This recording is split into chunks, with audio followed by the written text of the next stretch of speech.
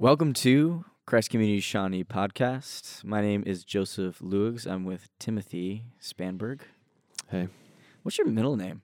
I'm not telling you. Oh man, I knew I was gonna just drop a random letter, just Timothy T. That's what you're. Nah, it's not TT. I don't know, man. That's I wouldn't weird. put it past Mikey and Mikey.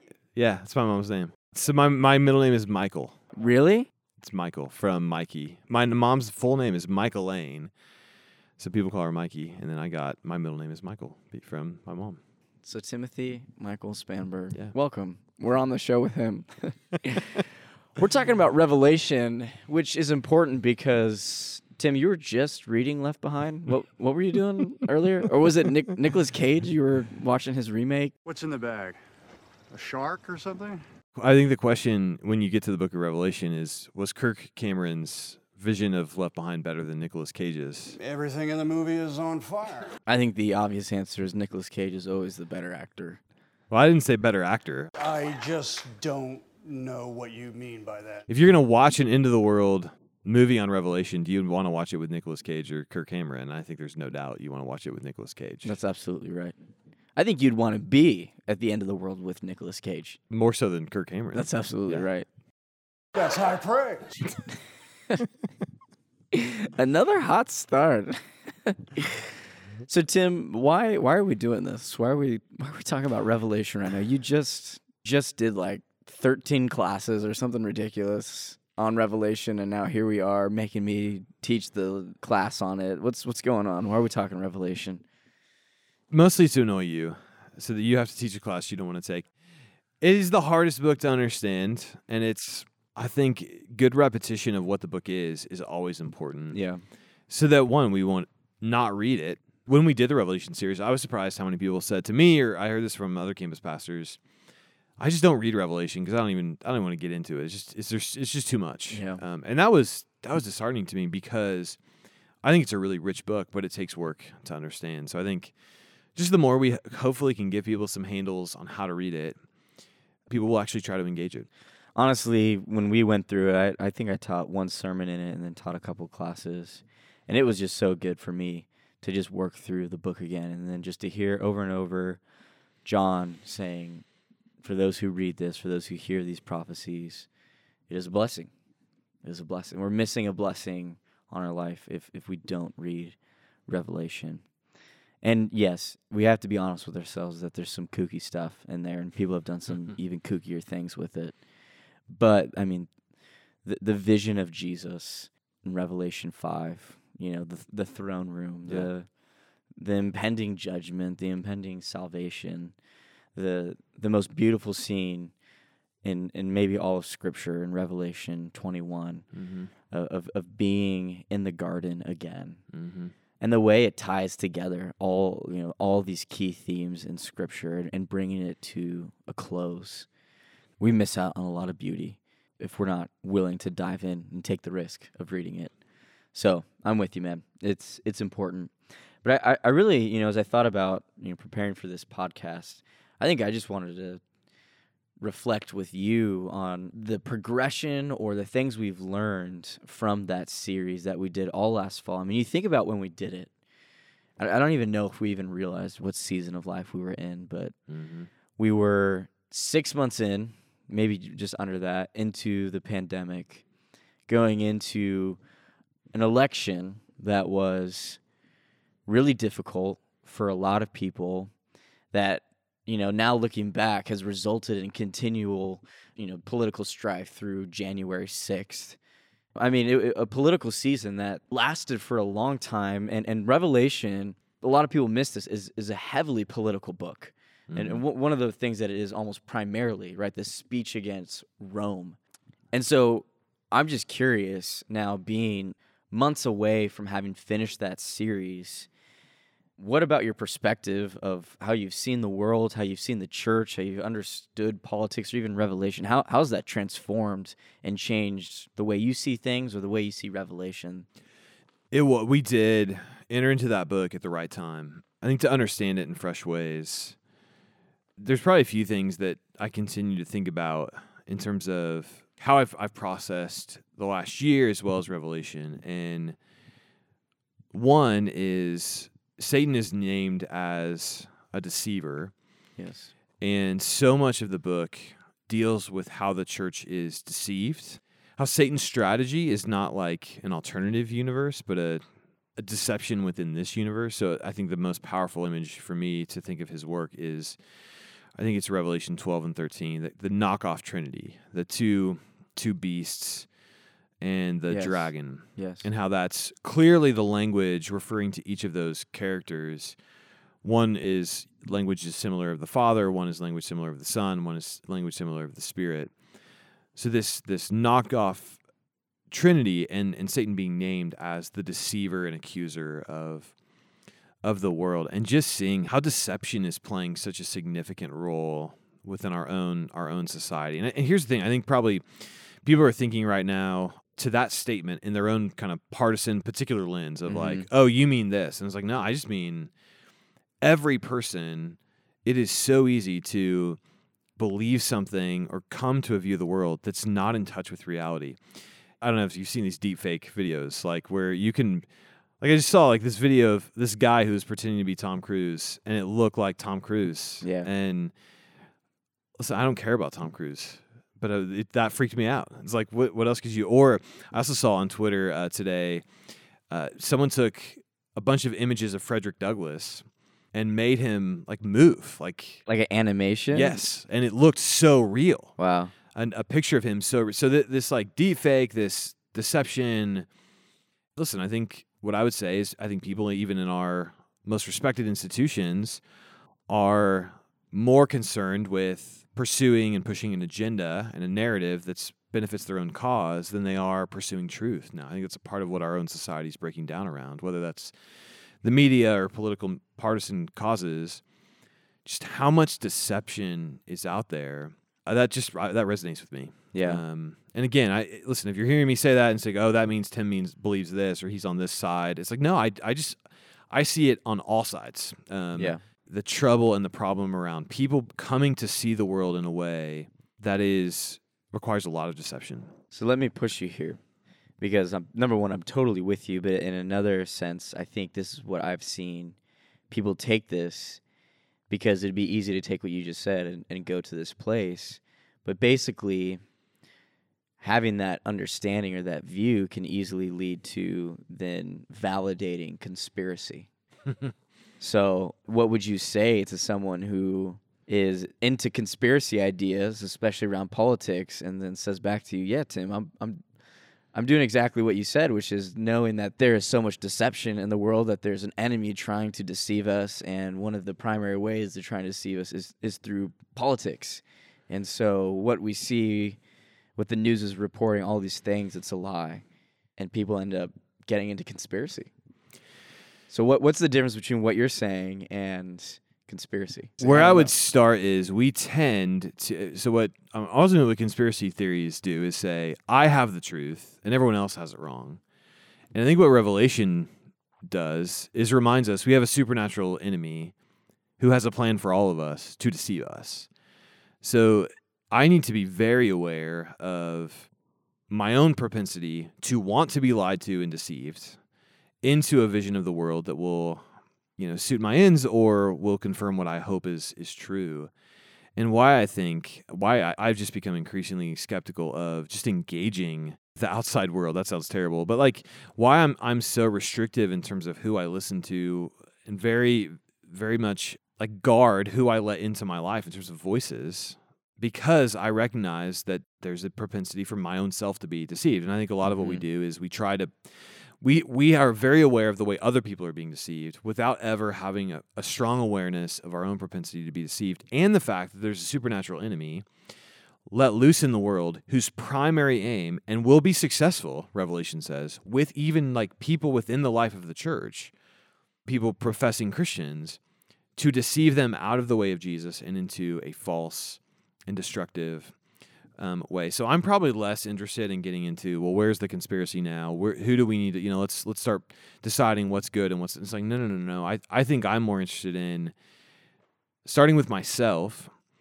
and then encouraging Christians to really challenge, where are you seeking for truth? Right. because the Bible is very clear, a supernatural source who is very brilliant. Right? Like Satan's not dumb. Like he's a supernatural being who is brilliant, who can make videos that make it look like Tom Cruise is inviting you to follow him on Twitter, and it's not Tom Cruise, it's some weird dude in his basement. So get off Twitter. So I'm going to continue to press in with you because this is good. And part of this comes out of people who are close to me who will read, and they were discipled in a environment where it was a lot of, reading Revelation with the newspaper in hand, trying to find out where the mark of the beast is. Is it in this thing or this vaccine or whatever? And so I know people who will hear that and then be worried and think, that they're going to be deceived. The end is here, and I'm afraid I'm going to be deceived. Do you think that we should walk away from Revelation feeling that way? As you talk about deception and the power and the brilliance of Satan, is that how we should feel? Like, oh man, I hope I don't get duped at the end. In a short sense, no. Like, we shouldn't, as Christians, be constantly afraid we're going to get duped into hell, while also being very sober. I mean, this is what Peter says about the evil one. Be sober-minded and ready to resist the devil at all turns. So I think there's a soberness alongside a confidence. So even the image of the mark of the beast. Yeah. Right. It's like, well, is that a vaccine? Is that cryptocurrency? Is that what is that? My Bitcoin, no. If you have Bitcoin, I have bad news. No, it's that image, mark, and I did this in the series in the class. Well, then we should start, okay, what if there's a mark of the beast, what does that mean? And as you read through Revelation, believers are marked and have the name of God on their forehead. And so there's a counteracting image for the Christian. So, when we get hung up on, is that a chip in our arm? Is that, well, whatever the mark of the beast is, it's corresponded to the mark of a Christian, which is, I want to say it's the name on the forehead, but it's God marking us. So whatever the mark of the beast is, it's not something we're going to be fooled into if we're marked on our forehead by the name of God. So in one sense, if you're a Christian, like, you have security, and we should have confidence in that. And yet, I think Revelation opens us to a world that I think if we can look at the last year in a nonpartisan way, which I think is actually probably impossible for all of us now, but I think you could see some themes in Revelation playing out in pretty significant ways.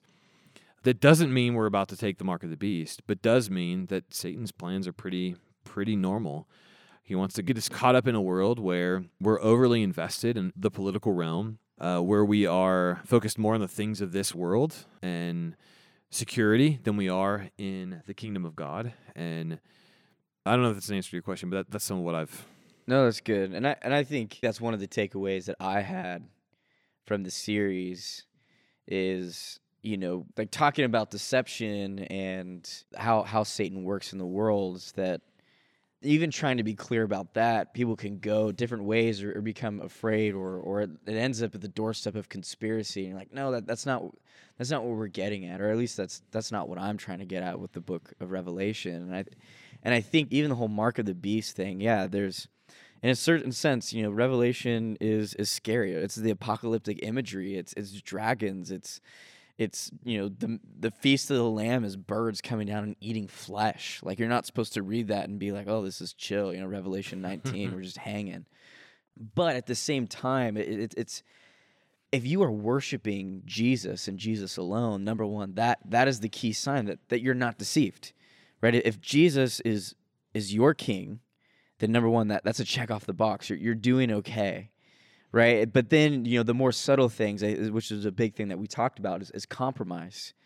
Are you willing to compromise? Are you getting in bed with the beast? I mean, that's a huge theme in the end of Revelation, right? Is the whore? The whore, Babylon, which is Rome. Like, who has been sleeping with Babylon? Who's been sleeping with Rome?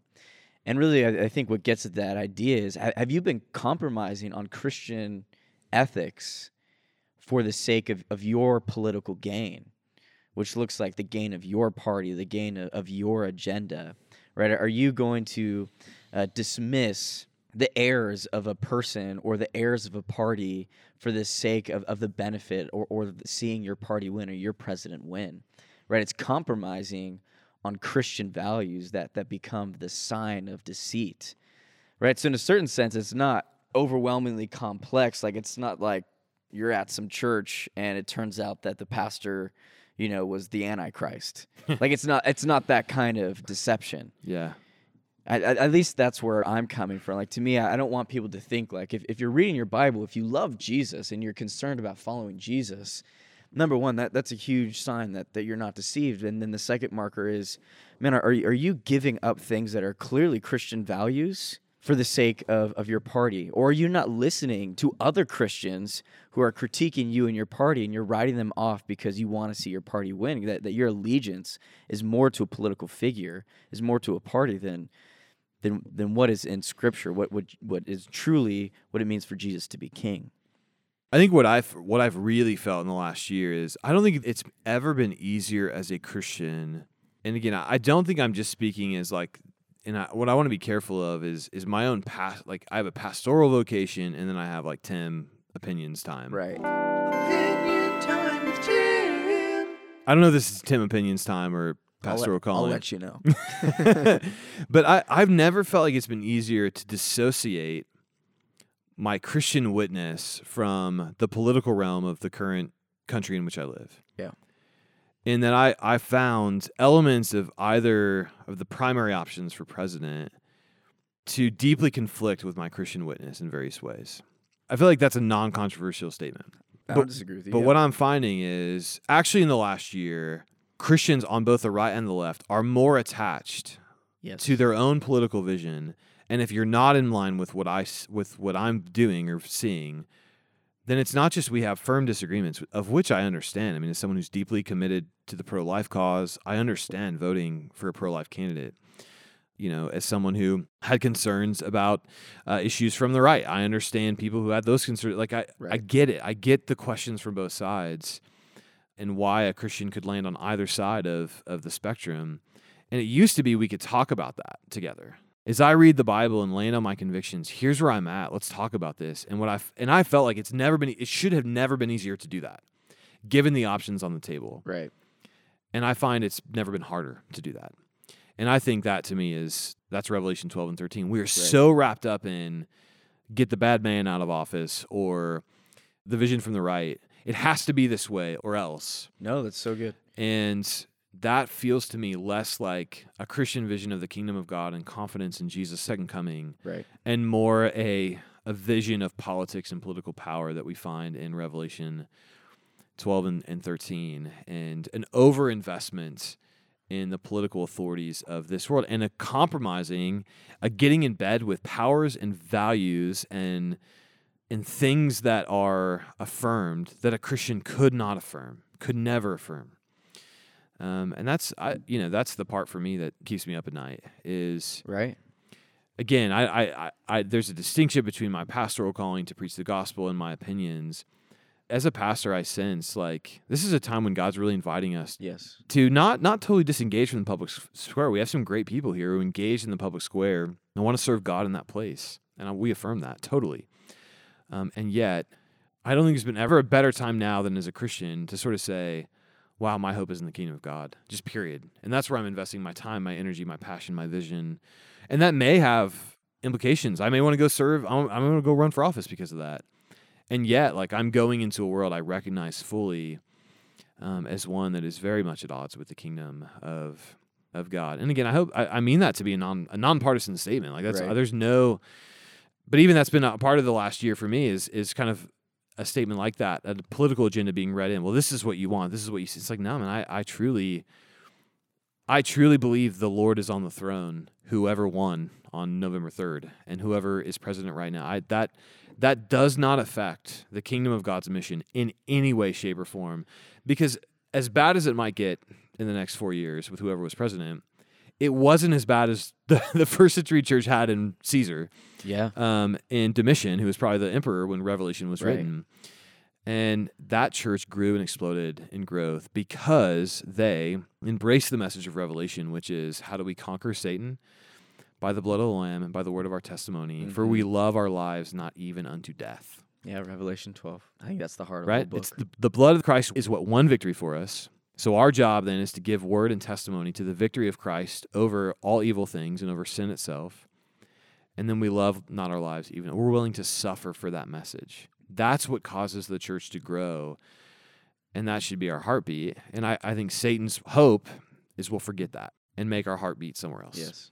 Oh, that's so good. And I think maybe I'll take it a step even further that will make people uncomfortable. But I think what Revelation is getting at is these political entities, like, they don't exist in the end. In other words, there's no Republican Party in Revelation 22 and 21. There's no Democratic Party in Revelation 21. There's no America in Revelation 21. That government. So you're right in the government sense. That's what I mean. In terms of like the culture, like the cultures are brought into the new heavens and new earth. No. But in terms of like I'm talking about the political structures, the political structure of America as a country. There's only one. There's a monarchy. That's what we're destined for, and so holding on to parties and to the salvation of a nation that at the end of the day will no longer be a reigning authority. What are you holding on to? I feel like that's different than like culture, although that's a really complex idea of how can you be totally unified in different cultures and different languages. My one pushback to you would be I think it's okay. I think it's right for people to look at the broader culture we're in and see real problems and lament those. And to say, I don't want my country to look like X. And I long for it not to look like X. I think that's good. I think the Bible would affirm that. However, what I think we're trying to say is, ultimately, we're never going to get the problems we see around us all the way to the kingdom of God, which is why our hope is, and our investment is in the kingdom of God, right, not in a particular culture or place.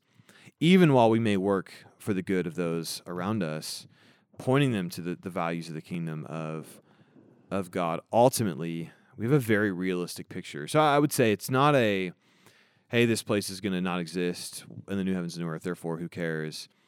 We do care, and yet it feels like we've moved to care to such an extent to where, do we have the same burning passion for the kingdom of God and its values that we do for the place in which we live? Well, and maybe I'll frame it this way, and you can correct it again if you'd like. I think what I'm trying to get at is, it would be against the value of the kingdom to think, the nation and its government structure isn't gonna last. Therefore, who cares? Like that is actually anti-kingdom. Yeah. Right. The kingdom values is to seek the good of our city, is to seek the good of our neighbor through the structures that we've been given. Mm-hmm.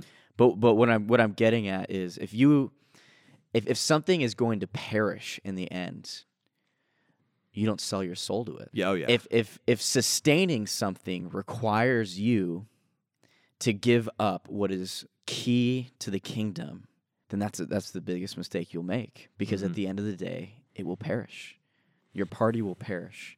And if you are going to compromise on the kingdom of God for something that will perish, then we're fools for doing that. So you're more, and this is the message of Revelation, no compromise. And I think ultimately what makes it so difficult is when you read the compromising happening in Revelation, they wouldn't have noticed it as that. Mm-hmm. And I think in our own day, and I include me in this, right? I think my hope is this podcast doesn't come across as like, hey, I've got this figured out. Y'all need to do it like me. No. I think there can also be a compromise of like, well, I don't really care. I'm not gonna be involved in this. I'm just waiting for Jesus to come back. That's all I care. Like that there's a form of compromise I think that can be in that spirit as well. And so that staying tethered to the kingdom of God and its message and its implications into this world, while recognizing there is a world around me and an enemy I have that wants me to compromise that kingdom for the kingdoms of this world, and I'm going to live in that tension, is, I think, one of the most important messages of Revelation, ultimately. There's opportunities to compromise all around me, and if I'm not attentive to those things, I'm likely to fall. Yeah, that's good. So if you're listening and we've really made you mad, then go ahead and send Tim Spanberg an email. It's Timothy Michael Spanberg. Yeah. At Christ Community. That church. No, I don't know what. I don't even know what our email domains are. But yeah, I think I don't know if we've helped people read Revelation better. Probably not. I mean, that's why we did a whole series on it. This is the reflection. This is the postmortem. This is the reflection. With just reminding, I think, going back to the heart of what Revelation is. Revelation 12:11. They overcame him, Satan, because of the blood of the Lamb and because of the word of their testimony. They did not love their life, even when faced with death. For this reason, rejoice, O heavens, and you who dwell in them. See you next time.